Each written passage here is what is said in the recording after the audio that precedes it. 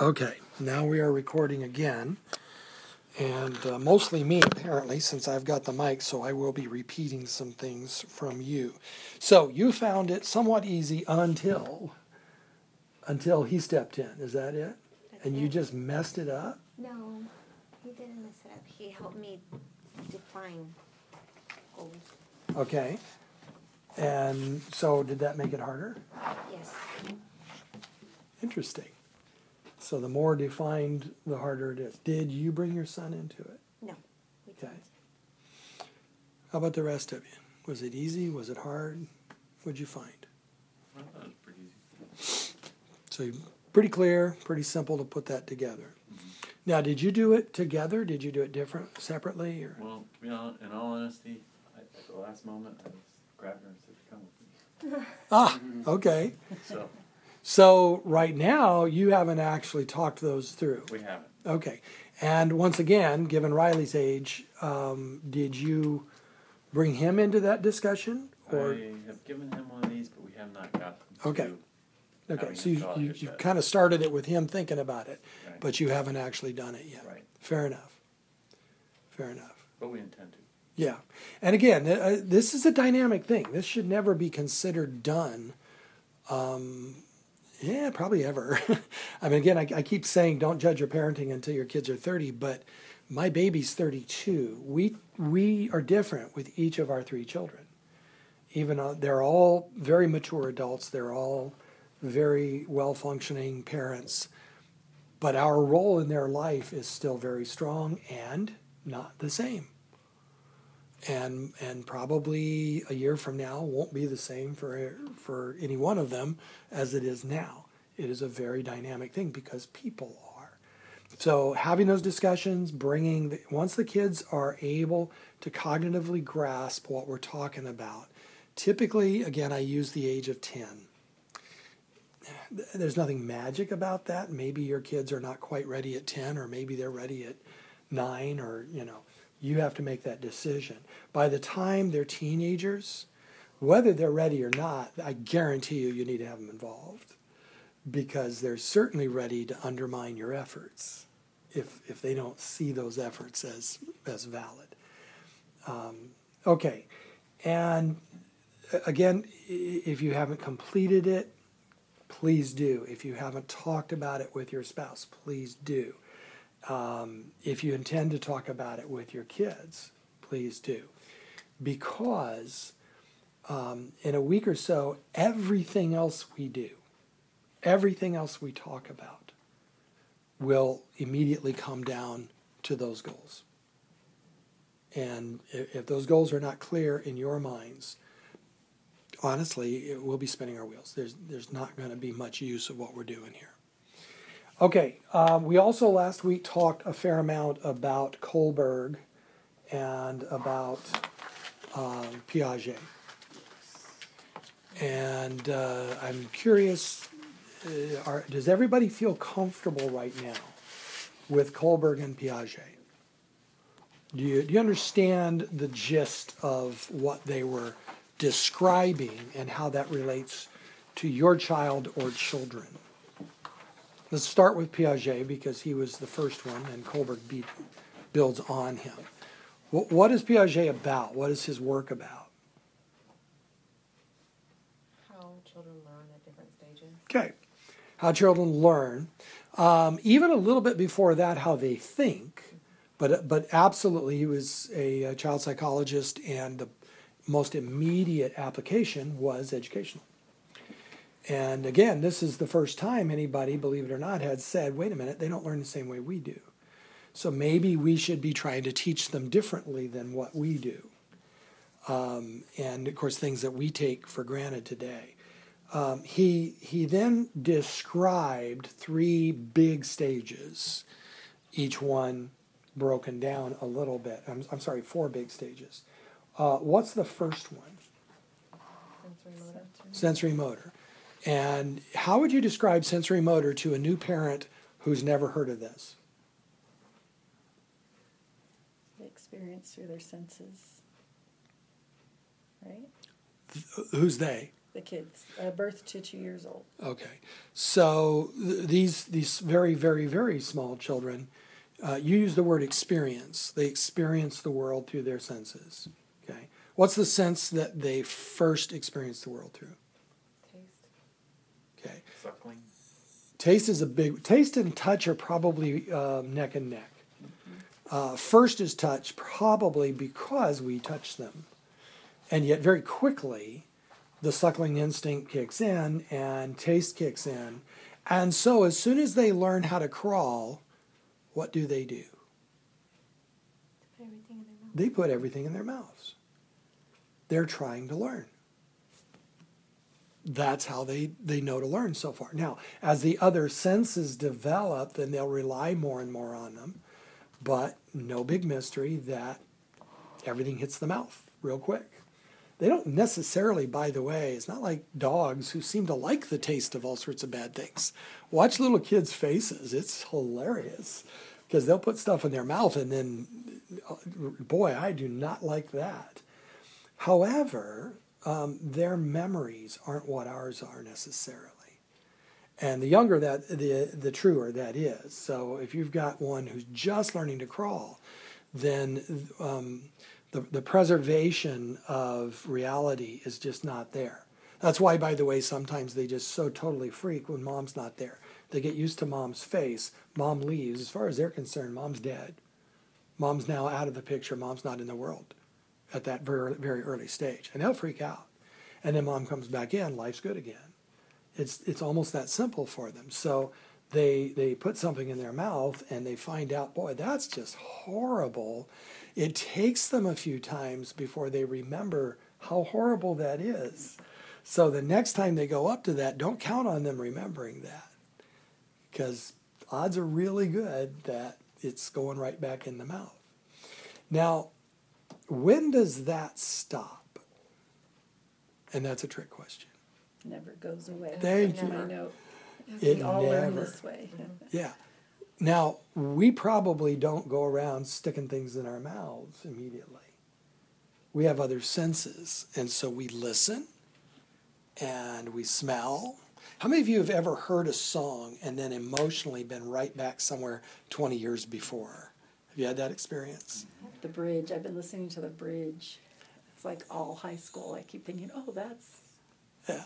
I've actually got several mixes on my iTunes that are specifically designed for that. It's like, if I want to take a little trip back to Bellevue, Nebraska, I don't have to fly in. I just hit that and there I am. Okay, so we've all experienced it. We just don't know, we didn't know that that's what it was called. But understand that's still true today, even in terms of influencing how we learn. So, do you have, let's say you need to do some study or maybe some deep office work that requires thought. It's not just, rote stuff. Do you have a kind of scenario or environment that works better for you than others? Definitely. So, Absolutely. somebody share. What do you have? Mine is at my desk. I have my music, and it's not loud. It's just very low in the background, and a fan. Because Okay. The fan. So the fan, The coolness of Background the fan, music. And background music. any music? Any music. Okay. It's not anything specific. Just specific- Anywhere just from music. classical to rock. It doesn't matter. Okay. Just some music. Okay. Now, how do you suppose that got there? We listened to music all the time. My dad constantly had music on. When we were at home, whatever we were doing, we had music on. Yeah. And somewhere along the line, you cooled things off too, Yes. because the fan came in. See? And the fan may have nothing to do with temperature now, but if you want to concentrate, you go back to a place up here that feels right. Mm-hmm. And then it's like it cancels out other things. You're able to concentrate. Is there anybody in here whose perfect scenario is not a fan and background music of any kind whatsoever? Yep. Okay. So how's your different? What is Just yours? an office, just a plain old office that has 3 doors. They're all closed. I just open my blinds a little bit so I can see out my window. TV on. TV sometimes on. If I really want to concentrate, the TV's off. Okay, And I'm so sitting there. so seclusion, Yeah. not only light, but a glimpse of outside. Okay, so probably not great if there's some giantly interesting thing right out there, but just a glimpse of outside, so it's like outside's still real. And then maybe background noise or a background thing. Okay? So are you all getting a picture of what your own thing is? And this can be dynamic. I didn't used to need a fan to go to bed, to sleep. However, I married a woman who averages 4 at a time. And I say averages because there's nights when there's 6, but usually, it's probably averages 5 then because I don't think it's ever less than 4. And it just sounds like, you walk into my room and it's like this wind tunnel, and competing currents is really interesting too, but I usually pull a sheet over my head to sort of get away from that. And so now if I'm in a hotel by myself, nope, not going to sleep. Got to have a fan, got to have something, background noise, or I'm going to just lay there and hear every moment of silence pretty much all night long. Just, see, we keep learning this way, and it affects our emotion as well as our cognition, because children do not differentiate those things, not children this age. Now, as they progress, certainly by 2, and by 2, they're definitely into pre-conventional for most children. It's not uncommon for them to start much earlier than that, but it's going to be a very stutter stop. So pre-conventional is the next one. What's that one about? What characterizes that? It's kind of like association without distinction, almost. Well, the early part. So describe an association. Kind of like the example here, you're calling out an animal or a car, and they may see a truck and think it's a car. They may think it's one kind of animal, it's another. So it's close. They can associate with something they just learned, but they can't distinguish necessarily what kind of animal or what kind of vehicle, I should say. Okay. So they Color, begin, maybe. yeah. And what we're dealing with is symbolic. This is the beginning of our ability to grasp symbolism, because that word, or even sound sometimes, represents in their mind that reality. But as you say, they can't differentiate. So puppy can be puppy, or puppy can be really old dog, or puppy can be cat, or puppy can be horse. Because, let's face it, they're all fuzzy and 4 legs and not human. So choo-choo train can be, choo-choo train, or it can be a boat whistle. And you look, choo-choo, One of my favorites was my oldest grandchild. We sort of re-experienced this as the kids grew up. And his first Easter egg hunt. And for Jaden, we used to take him to Starbucks, and when he first went, he bought a little piece of chocolate cake, or chose that, pointed to it. They bought it for him. From that point forward, anything that came out of that case was chocolate cake. Okay, and then it generalized, and anything that tasted good was chocolate cake. And then, since we had candy and Easter eggs, anything that was found in an Easter egg, including a quarter, he opens it up, there's a shiny quarter, he sees the quarter, he knows it's a quarter, he's 2 years old, he knows that's not something you eat. But immediately, very excited, chocolate cake! Because to him it now means something, some surprise or some cool thing I get, say. And then as he gets older, he begins to differentiate. By the time he's 6, he's looking at the 2-year-olds thinking, what babies that they think that, because he doesn't remember. And that's when the parents remind him. And so from 2 to 6, and again, broad years, please don't get hung up on the specific years. the kids are developing this. Now, in this room, all of the kids on that board are older than that, which means that they've all got the sensory motor and pre-conventional learning ability. And then they begin to move into what? Concrete operations. Now, how does concrete operations differ from sensory motor, or from pre-conventional, or pre-operational? I'm sorry. And how, and exactly how does it build on it?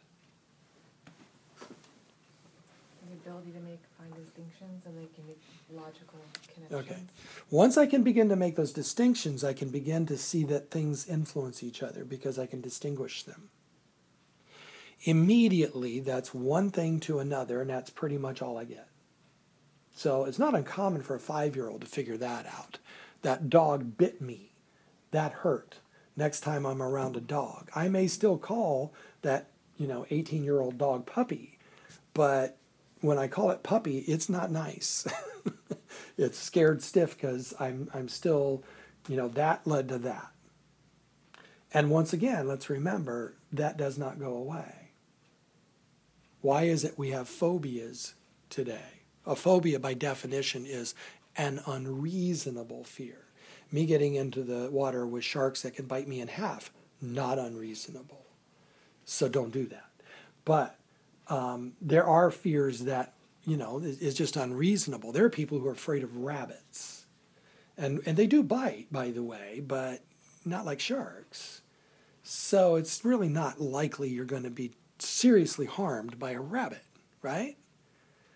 But somewhere back there, something that was like a rabbit, or maybe it was a rabbit, but your finger was only that big.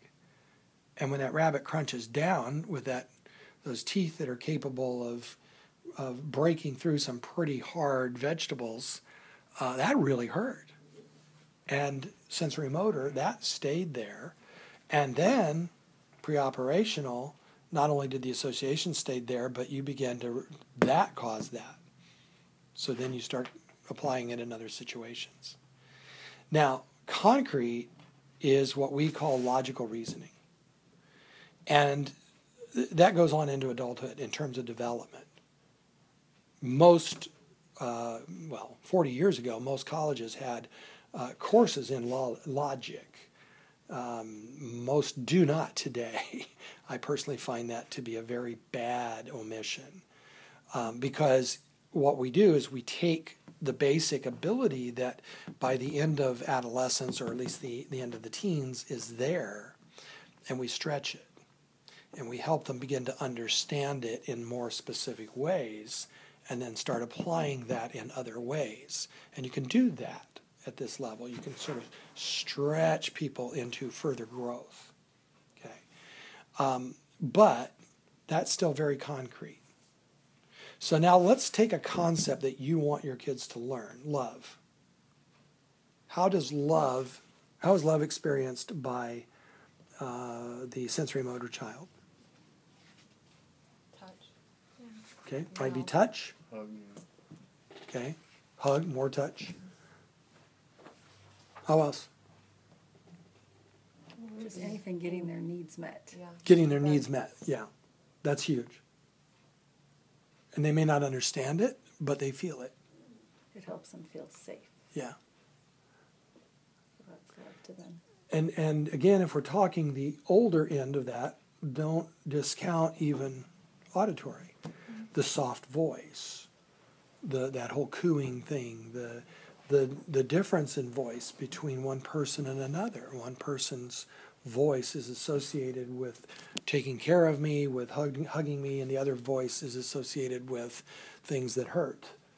Then, the next time somebody with the voice associated with the things that hurt comes by, even if they're a very loving person, tough luck. Kids already learned. And it takes a while to unlearn that. Now, how does a pre-operational child experience love? I don't think by imitating it, by what they see. Okay. Like they see mom or dad giving a hug to show love, and so that's how they. Okay, let me clarify. How do they experience someone loving them? By interaction with the child. Like what? Playing together, praying together, reading a bedtime story. Okay. So it's going to be very, what we call phenomenological. It's going to be specific phenomenon, specific things, and they're going to attach to those things. That's what love looks like. That's what love. If you love me, that's what you do. Tuck them into bed. Tucking them into bed, or telling them a story after you tuck them into bed. You know, that whole thing that we go through. But it's going to be very concrete for them, extremely concrete. But then we get into what we call concrete operations, where all of your kids are. Some of them are further than that also, but they're still there. Now, how do they experience love? Showing up for them, things that they think are important. Okay, so can you give me an example? Showing up for my son's basketball games, for example. Okay. Or back to school night, which I didn't show up for. So this thing, whatever it is important, and you're there for me. And so I want it, and you're providing it, and I can see that logically, if you care for me, you make an effort to be there, and therefore I consider that love. Okay? So it's not quite conceptual yet, but it is, you can see how it's much broader than that very concrete thing the 6-year-old's into. And it might even be more than one step. It might be this to this to this to this. Because by the time they're 14, 15, 16, that logical progression isn't just one step. If A equals B, then A equals B, C equals B, A equals C. They can get that. See? Then they move into the final version. Your kids right now, given the ages we were just talking about, still may or may not be there. And the reason I say that is there are adults who never get there. And we've got to be very careful about that because we don't want to be labeling people. And some of these adults, by the way, are very high-functioning people. But they're not high-functioning theorists. Because the next stage is what? Formal operations. Which involves what? It's the ability to conceptualize and understand concepts. Okay, so it's all about concepts. It's about the ethereal. So now love is a concept. And I can think it through in all sorts of different ways, which, by the way, will drive you crazy when they do that because some of those ways are dead ends and some of those ways they're chasing their tail. And, it's kind of fun, but yeah, we went through that. Now we're going to it again. Look at that. And the thing is, they may do that at 13, they may do that at 16, they may do that at 21. They may do it at different depths, all three. Because conceptual ability isn't black or white. It's not there or not there. My conceptual ability today is peaked over my life. It's one of those things that unless you have true dementia, and even then, the research is pretty weak, you don't necessarily lose it with your memory. So that can continue to grow. And so, yeah, they've got that kind of ability at 13, and they can get really into causes. And at 18, they can really get into causes. And at 21 or 30, they can still, but they can do it in a more mature way at 30, hopefully, than at 18. Does that make sense? Okay, I'm seeing body language. Is it too cold in here? It's a little cold. Okay. Would you do me a favor? I have keys. Yeah. What I would suggest Bring a is, sweater. well, I was going to say turn one of the two off. There's actually two units that parallel here. I So was some. wearing hot, so I'm fine. I'm like, okay, I don't know what to talk about. I'm good. Well, I saw several of you just keep doing this and putting things Sherry on. was cold and. Okay. I'm pretty cold. No, I don't need it. Oh, jeez. Going not back that. to what you were just talking about, it was the conceptualization. So Riley had a little situation where he had a girlfriend for the first time for like 2 days or something like that, and the girl just texted him and just took him to his limits. But he couldn't handle it, and he texted her back My text broke up and said, I'm too young for this stuff. And by the way, I think 2 days is a delightful period for the first one. Pretty funny. They get to experience a little bit and kind of get their foot in the water, Yeah. and then it's like, okay, out. Exactly. So he it was more than, like you said, the first couple of steps there. He Yeah. actually kind of realized something. Yeah. This is way too much for me. And again, we can challenge kids. It's not necessarily going to change their conceptual ability, because conceptual ability then gets applied to everything. Let's face it, we haven't thought about everything, have we? So when we first start thinking about something, our conceptual ability is first applied to that. It doesn't matter if we're 13 or 30. And it's going to take a while to kind of work through and start getting our arms around that. With maturity comes more ability, there's no question. But, the first time, if it's 13, well, the first time if it's 19, it's going to be a very similar experience for them. And as parents, we need to be ready to support them and help them, because sometimes at 19, there's a whole lot more writing on it. And yet it's a very similar experience. So, okay. Now, we spent a lot of time on Piaget because he's the foundation for Kohlberg. I'm not going to spend a lot of time on Kohlberg unless you've got questions, but the whole point with Kohlberg is that he looked at Piaget and said, okay, if this is somewhat accurate, and let's remember, this isn't inspired, this is a theory of description, a way of just describing, but we can all see ourselves in it, and so it has some validity. Kohlberg said, if there's validity to that, then this has to influence how we think about right and wrong, and therefore make decisions about right and wrong, which he then termed moral decision-making, using the term moral more in a sociological sense. How is it that people make moral decisions at the different levels? Well, a 1-year-old makes moral decisions very simply based on, am I hurting? Okay, so far so good. Am I feeling good? Because if I'm hurting, bad, immoral. If I'm feeling good, not just neutral, but moral. And again, let's remember, we don't lose this. So, did you have a question? No, there was a bug in front of me. Oh, Sorry. that's okay. So, for example, I remember a slogan, which it's almost trite today, but there was a time when it had a lot of meaning. If it feels good, do it. You've heard this? Yep. Okay. That was one of the most destructive things our society has seen in the last century. I mean, sociologically, we go back and we now have some distance. We can see this. But it seemed right, and unfortunately, it was predicated on an extraordinarily immature form of moral decision-making. Now, we know that feeling good isn't always good. Feeling good in and of itself isn't always good. And the reason we know that is that we can see cause and effect. So we've come to a point in our cognitive development where we can look back and say, yeah, that didn't work well. And so what we do, and that almost always involves other people, so what we do is in the second stage, we start making decisions in terms of how it affects us interacting with other people. First, it has to do with rules, period.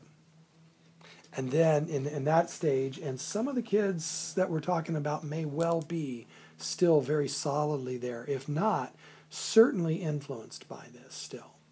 But wait a minute, that's against the rules. Or wait a minute, that's against the law. And rules are rules and law is law. And they haven't quite gotten to the point where they don't care about that yet, because their life is sort of built on that. But then they hit a point where they begin to challenge those things, but not usually all at once. And so now it's about their social system. By the way, their first social system is what?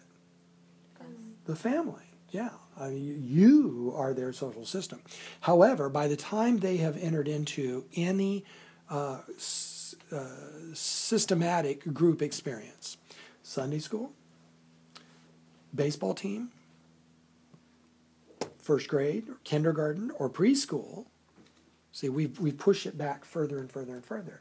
Then we force them to try to function at that level where they're understanding the social system, which, by the way, with a 4-year-old fails miserably, which is why the 4-year-old goes and their version of sharing is, I don't want it anymore. My attention's over there. So if you grab it, I'm not going to scream and hit you. If I don't want it anymore, but my attention's not over there and you grab it, I'm still going to scream and hit you. See, because I'm still way back over here at what he calls the pre-conventional, which is based in Piaget's sensory motor.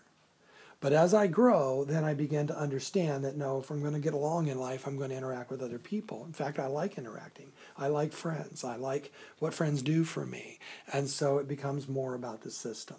Now, as we mature, we begin to grow out of that into Kohlberg's third stage, which has to do more with, I would just use the word principles. That's going to be the one that covers everything in some ways. The first of the two stages that this involves is what he calls social contract. So it's still back to principles within social settings, but it's no longer about just my little social group. So I began to generalize out of it and begin to understand things further. Then I'm in that final stage, hopefully. But when I say hopefully understand, many, if not the majority of adults, never get there. You can challenge people by putting them in positions of moral dilemma, where their current moral decision making simply doesn't help, and you can challenge them then, if they have the cognitive ability, to move into that third level. But not everybody is so challenged. And so, again, look back at so many different things that have happened in history that seem to us to be so blatantly immoral, and yet hundreds of thousands or millions of people participate in them. What in the world is going on? Well, what's going on is nobody ever challenged them to come out, and they're still stuck in, this is our system, this is us, so that's okay. As long as, by the way, the horrendous things being perpetrated are not perpetrated against us. There's an us and there's a them. And them, they don't count. So it's not until you get to that third level, which is very conceptual, that them counts a lot.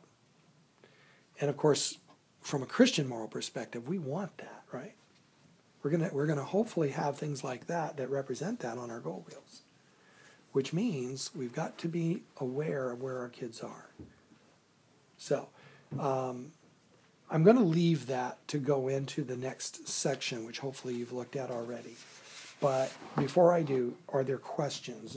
Is anybody struggling with this at all? Yeah, I just didn't understand what you were talking about, us and them. Are you saying that we want our kids to segregate themselves? No, I'm saying they do. I'm saying we do. I'm saying everybody does. Hopefully we grow out of it, but not always. And so last week I think I gave the example that when I was in first grade, I went to a school and we were integrated. We had two Negro, not black, not African American, Negro. That was the polite term. What was the other term? Colored. And the reality is, it was color is a broader term because us is white, okay, and them is not white, which includes a lot more than what we would consider African American. And so we were integrated, but in our school, fountain there said white, and that one said colored. That one, by the way, was far dirtier. Why? Didn't get cleaned, I guess, Why? because they were lesser. Because they were That was stuck the- in the us versus them. Yeah, and the people making the decision as to which one got cleaned were us. Right. Were the white. But because of that, see, there's this reinforcement thing. Because it's all about keeping that us and them thing going. This is very much social system. You go to the third level, it blows it to pieces. But we can then rationalize, well, they're dirty. Why are they dirty? Well, have you ever been to where they live? 1960. Mississippi. Deep Mississippi. Rural Mississippi. They didn't have pavement. They didn't even have gravel. I was there. So they're dirty. They like it that way. They live that way. Now, of course, if you happen to be one of them, did you like it that way? Why did you live that way?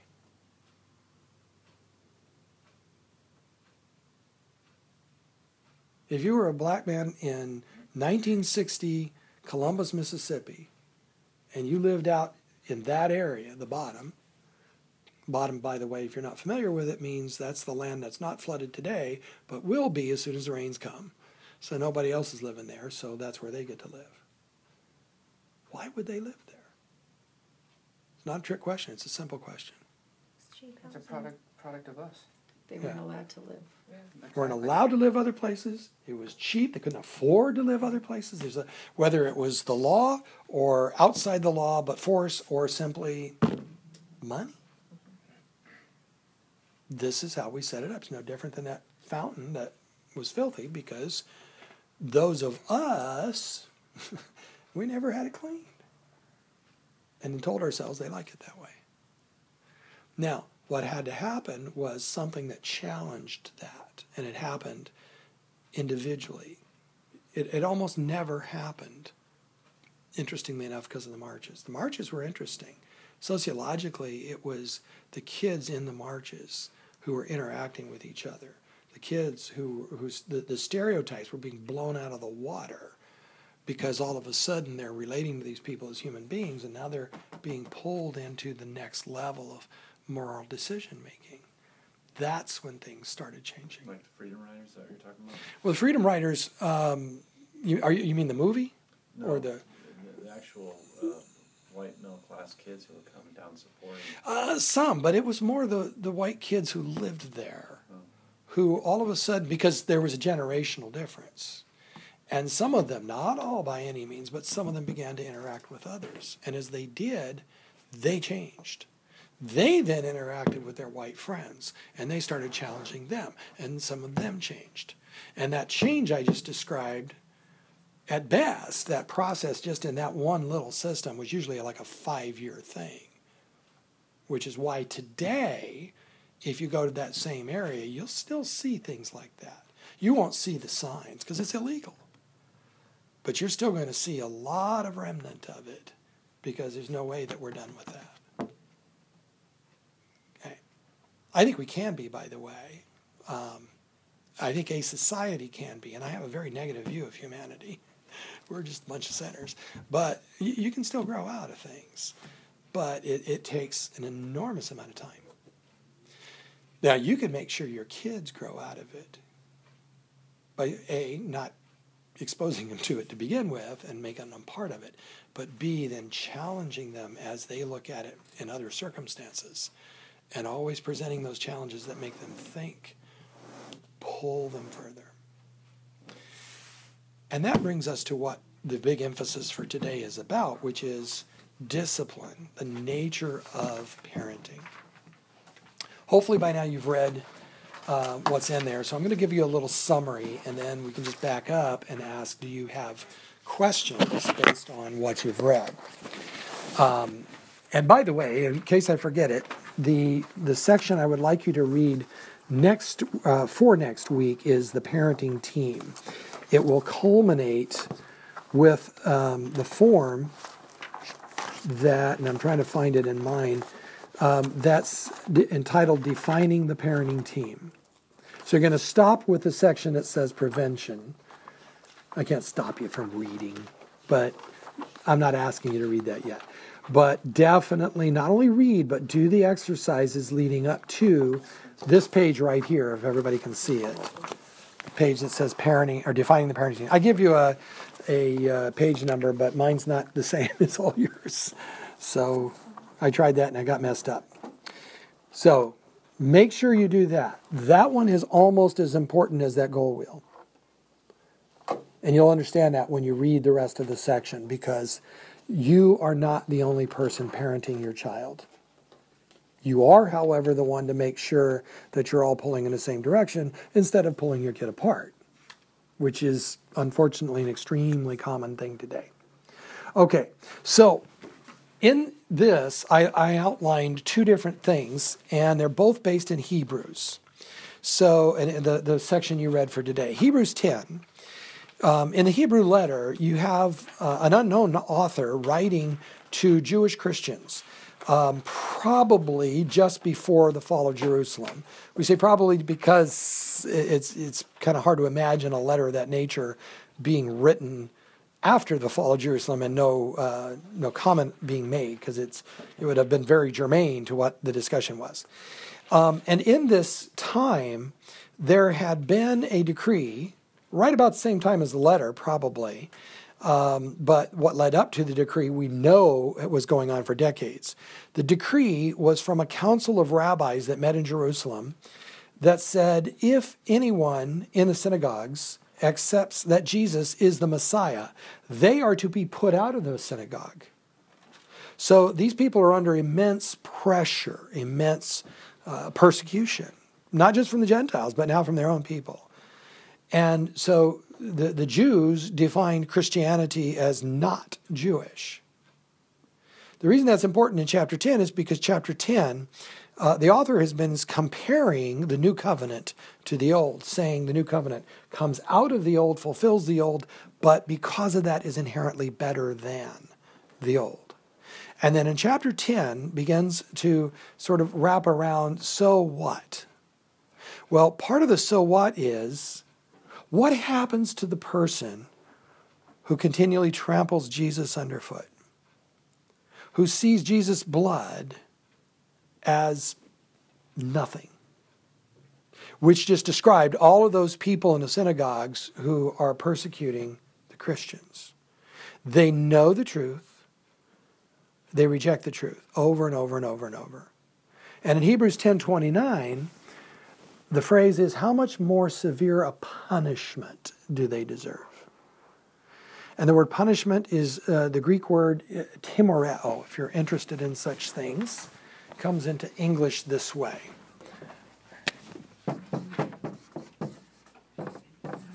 And it means vengeance, payback. In other words, these people have consistently sinned, consistently done evil, done wrong. There will be a price for that. There will be a punishment for that. A few verses later, expanding the same thought, the author says, it is a terrifying thing to fall into the hands of the living God. Which in my mind, I've shared this from the platform before, is one of the stupidest things I ever read when I first read it. Because I read that without reading anything that came before. And I'm thinking, terrifying, you got to be kidding, he saved my life. He loves me. He's forgiven me. What's terrifying about that? And the problem is I forgot or ignored the fact that he wasn't talking about people like me.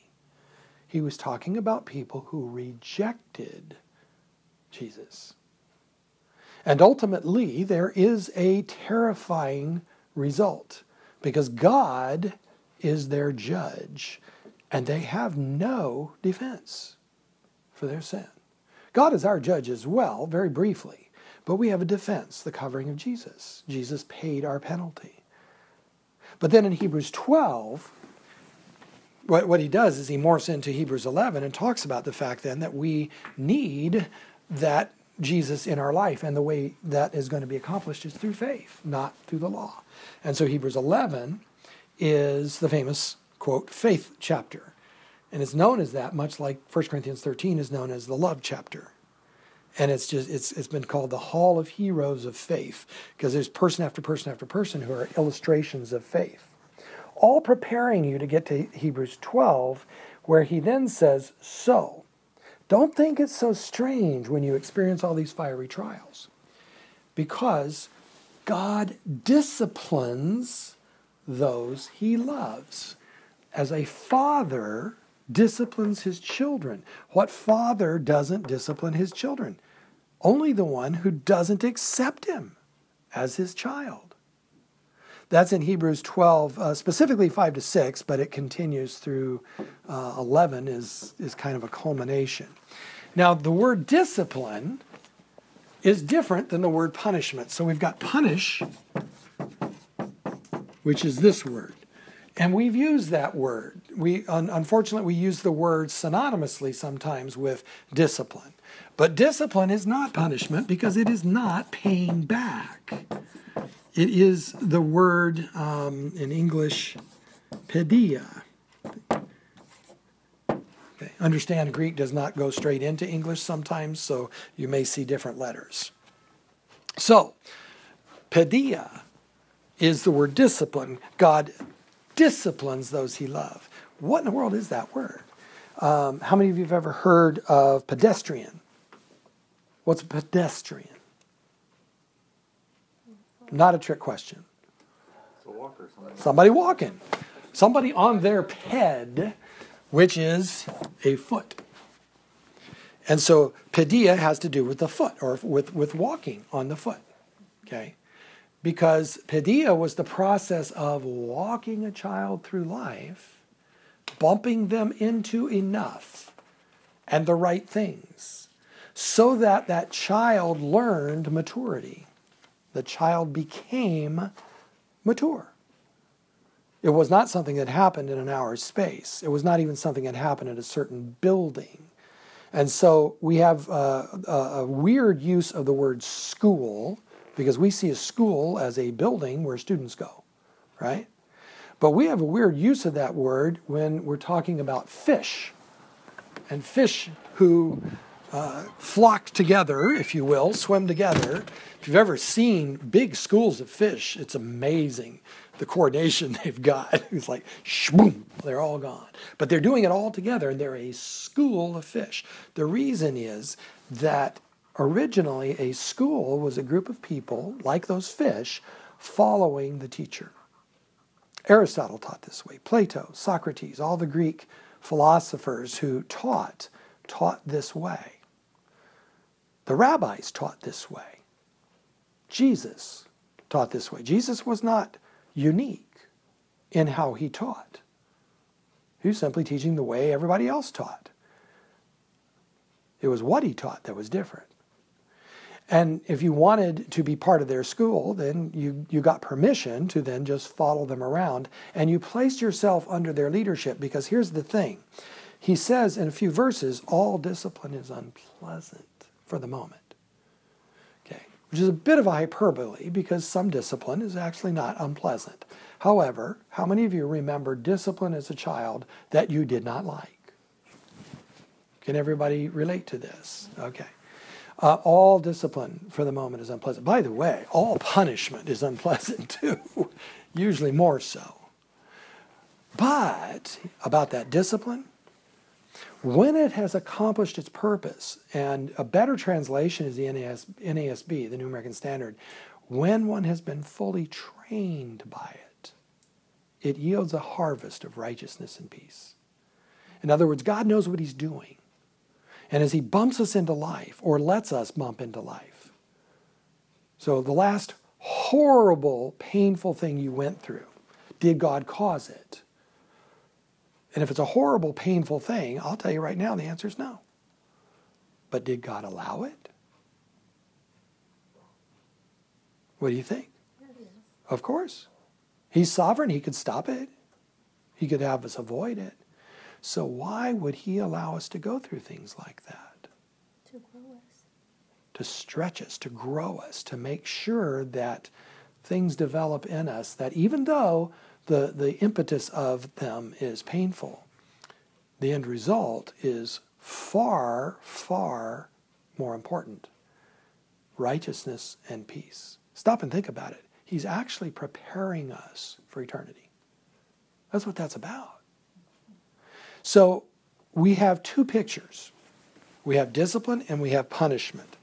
And we need to see ourselves in those two, because one of them, well, let's be real, we probably do both. But one of them we're commanded to do, and one of them we are not. In fact, we're commanded not to. God never, ever, ever said that we are to take the role of a judge with our children and punish them. Now, if you want to continue to use the word punishment instead of discipline, but you mean discipline, well, okay, feel free. I'm not going to be the word police and follow you around. But at least make sure there's a difference. So what is the difference? Well, who punishes? I just said that. Who punishes? God. In what role? As the judge. And I think in the notes it said society does when we send people like to prison. That's punishment. Yeah, and in fact, in Romans, Paul says that's on behalf of God. Right. That God actually gives the authority and the power. And, by the way, all the way back into Proverbs and the Psalms and the Mosaic Law, holds those people accountable because they're representing him. So to be a judge, to be an official, and to misuse that and not do that for the benefit of others is a sin. And there is absolutely a punishment for that. Even more responsibility. That's why I think James says, don't let many of you become teachers, because as such, you will incur a stricter judgment. In other words, there's a double standard. And you're going to be held to a higher standard if you do that. And we kind of forget that sometimes. On the other hand, discipline, who is God when he's disciplining us, according to Hebrews 12? He's the Father. He uses a metaphor that applies to us.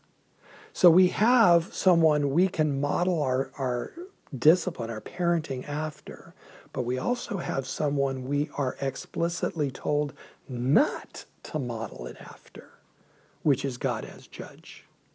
Because we're never given, ultimately, certainly in the raising of our children, we're never given the right or the responsibility to judge, to be their judge.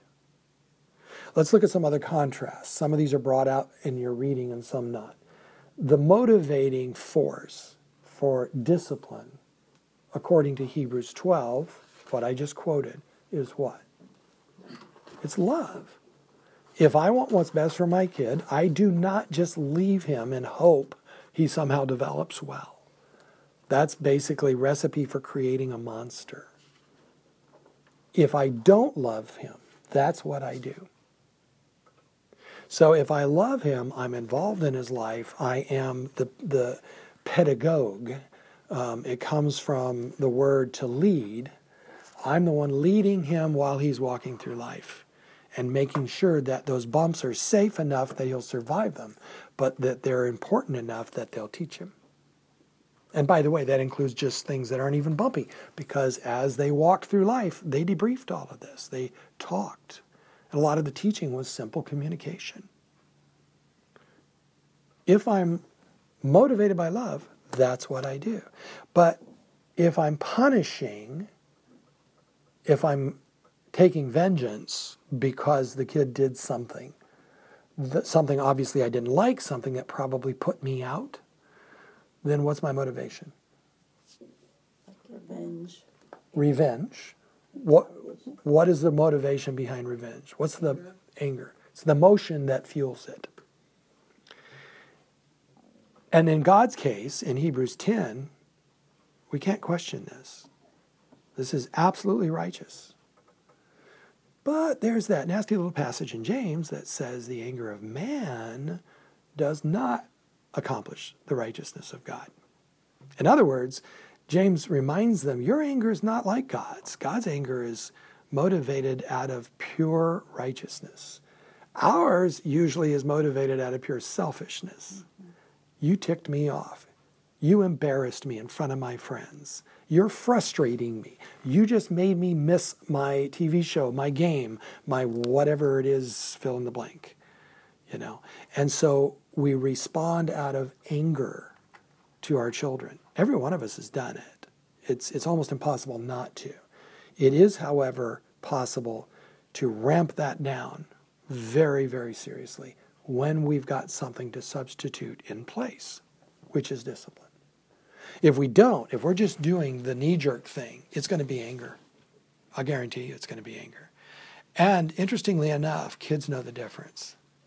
There's not a lot of studies on this, but there was one that was done back in the 80s, actually at Kansas State University where I was studying at the time. And it was interviewing college students, asking them a couple of questions. Did your parents ever physically discipline you? And almost all of them, remember this is the 80s, almost all of them said, yeah.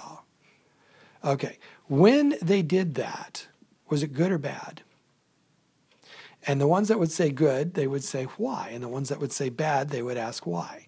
So the ones that said good, when they said why, is because they were teaching us. They were making sure we grew up, that we learned. What does that sound like? Discipline. Discipline. They got it. But the ones that said bad, they didn't say that. Well, because he was there, they were just angry. It was just like, the big bully could push me around. See, there was no discipline. There was no sense of I'm being taught here. And by the way, it doesn't matter what the parent says because we know better as kids. So when my father came after me, I didn't blame, well, he was angry. If you'd have somehow been able to freeze his anger and just say, now what exactly are you trying to teach him? He wouldn't have had a clue. He would have had no idea how in the world to answer that question because that's not what it was about. So what did I learn? Nothing. Well, I learned he was bigger than me, and there's certain things I better not do at least until I'm big enough to put him down. And that day came. And then I threw out everything that he told me. Pulled some of it back later because I realized that some of that was cutting my nose off to spite his face. But that took a little while. So this actually is counterproductive. It's not going to help us meet our goals. It's going to work against our goals. So the motivation is love, and the process is teaching for discipline, retribution for punishment. The effect on the child for discipline may well be hurt. And I'm using that word hurt very specifically. In other words, unpleasant. Now I'm back to Hebrews, right? That might be emotional hurt. Mom and dad are very disappointed in me, and they just said that. Or it might be, I guess it would still be emotional hurt.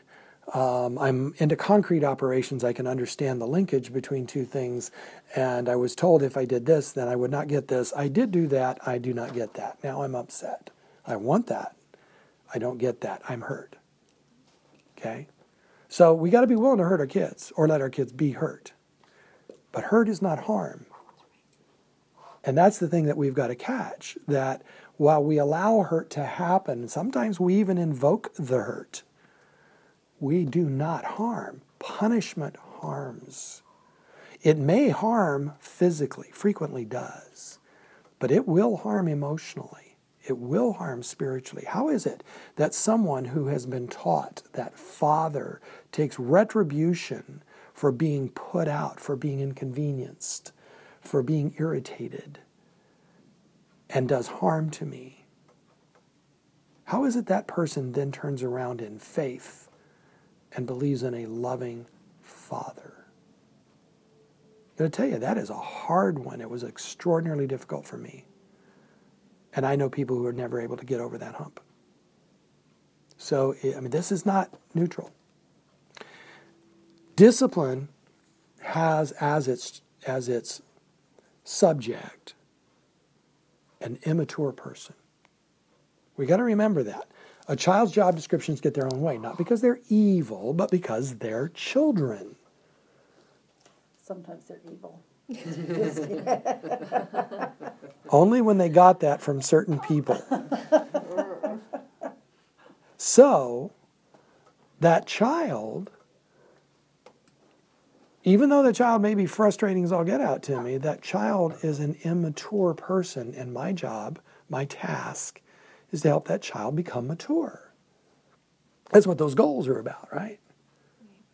See, I bet you none of you put, I hope I'm right, none of you put on your goal wheel, by the time my child is 18, I will have paid him back for everything he ever did to me. We don't do that. We know. But think about what it is if we're actually punishing our children. Think about what that says about how we see them. We see them as recalcitrant and incorrigible. Two nice big words. with very big meanings. Recalcitrant, rebellious to the point where they will not change.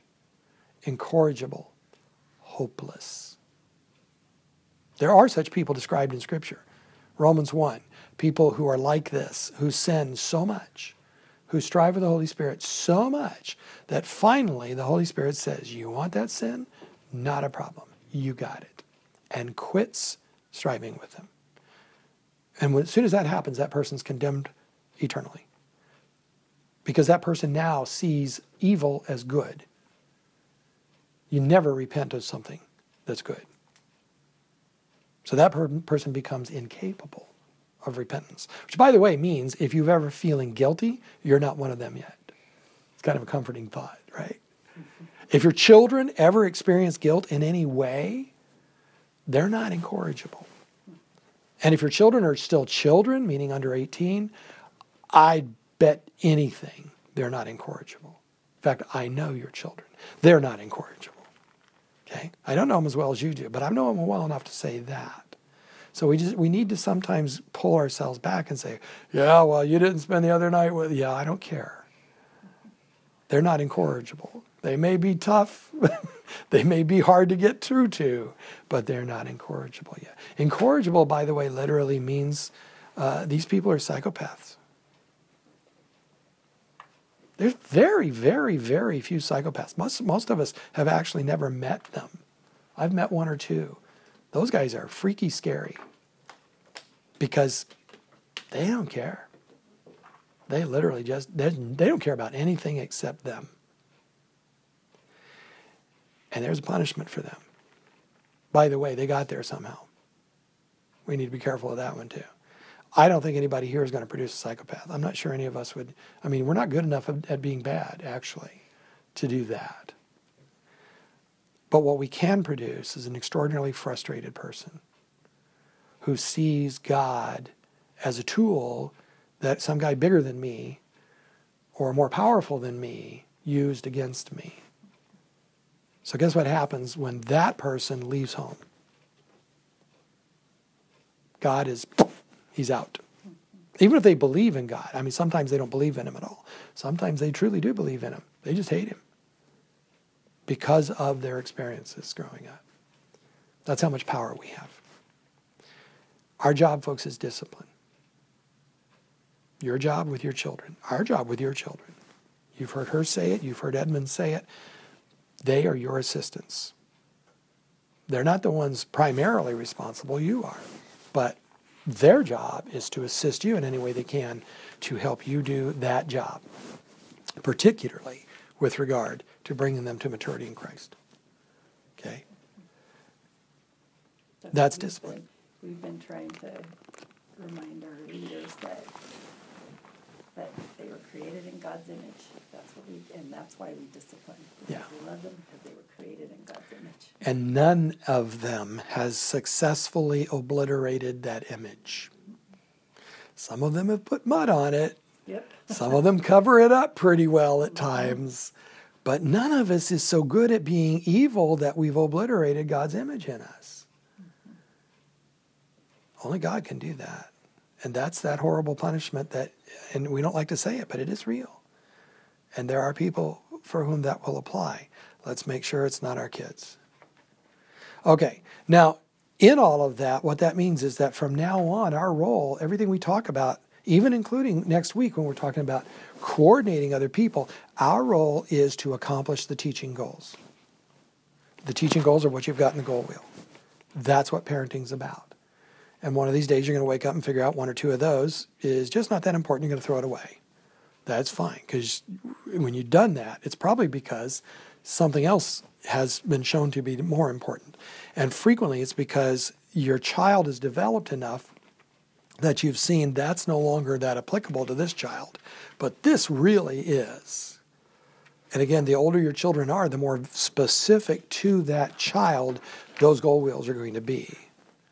So with my children as adults, extraordinarily specific because they are well established in their identities and who they are. And my role is very, very narrow, so that makes them even more specific, right?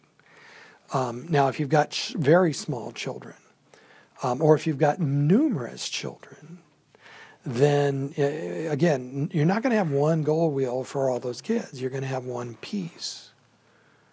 And each one of those is going to change as they grow, which means the more kids you have, the more you better be on your ball. And I've got a child with 4 kids. I've got a child with 5 kids. I think they're nuts. Good nuts, by the way. I mean, they're kind of heroes to me in a way, because they're doing such an amazing job too. But good night. Following those kids in their development and seeing how unique every single one of them is, and constantly responding to that uniqueness to trigger it and grow it and shape it. Paideia. And resist the temptation, because they've all uniquely trigger your anger as well. Resist the temptation to respond with punishment. Good grief, that's hard. I had 3. And 3, by the way, was, what is it? It's geometrically, not arithmetically. Is that the right terminology? It's like multiplication, not addition, to how hard it is over 2. All right. Exponentially, I'll go with that one. It was really harder. And so, yeah, those of us with more, it's a big job, which means, number 1, you're going to invest time. If you do not, you will not accomplish your goals, period. It's that simple. And there's times when you're going to have to ask yourself, what is more important than bringing those goals about in that human being? I can think of a few things. My relationship with God. Funny thing is, he's the one that told me to do that, so that never comes into conflict. My relationship with their mother. Funny thing is, she's on the team. And in fact, building that relationship with her is one of the most important things I can do to reach those goals. So those things that we can even see, maybe there's validity to them being more important, those aren't the problems. The problems are the things we want to do. I got to be honest with you. I got lots of time to do the things I want to do now. I don't regret not doing those things with my kids. And I spend a lot of time with my kids. But I do regret not doing other things with them more. And I don't get to go back. You don't get to. You got to convince yourself that's that important. The second thing is, the other priority is the other parent or parents. And in this room now, everybody in this room is married. The other class, that's not the same. In our congregation, we have many single parents. But single refers to their relationship status vis-a-vis marriage, not to their parenting. No one has to be a single parent, and in fact, very few people actually are with regard to actual parenting.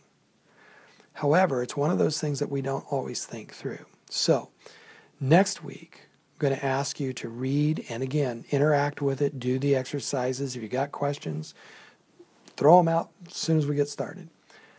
Read the section on the parenting team and fill in that chart, because we're going to start with that chart.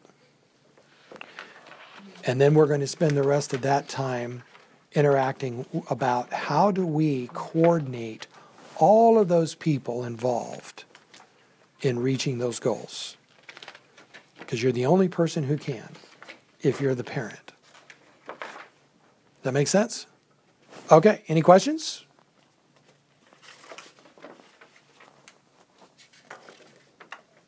Have a great week. Thank you. You're welcome.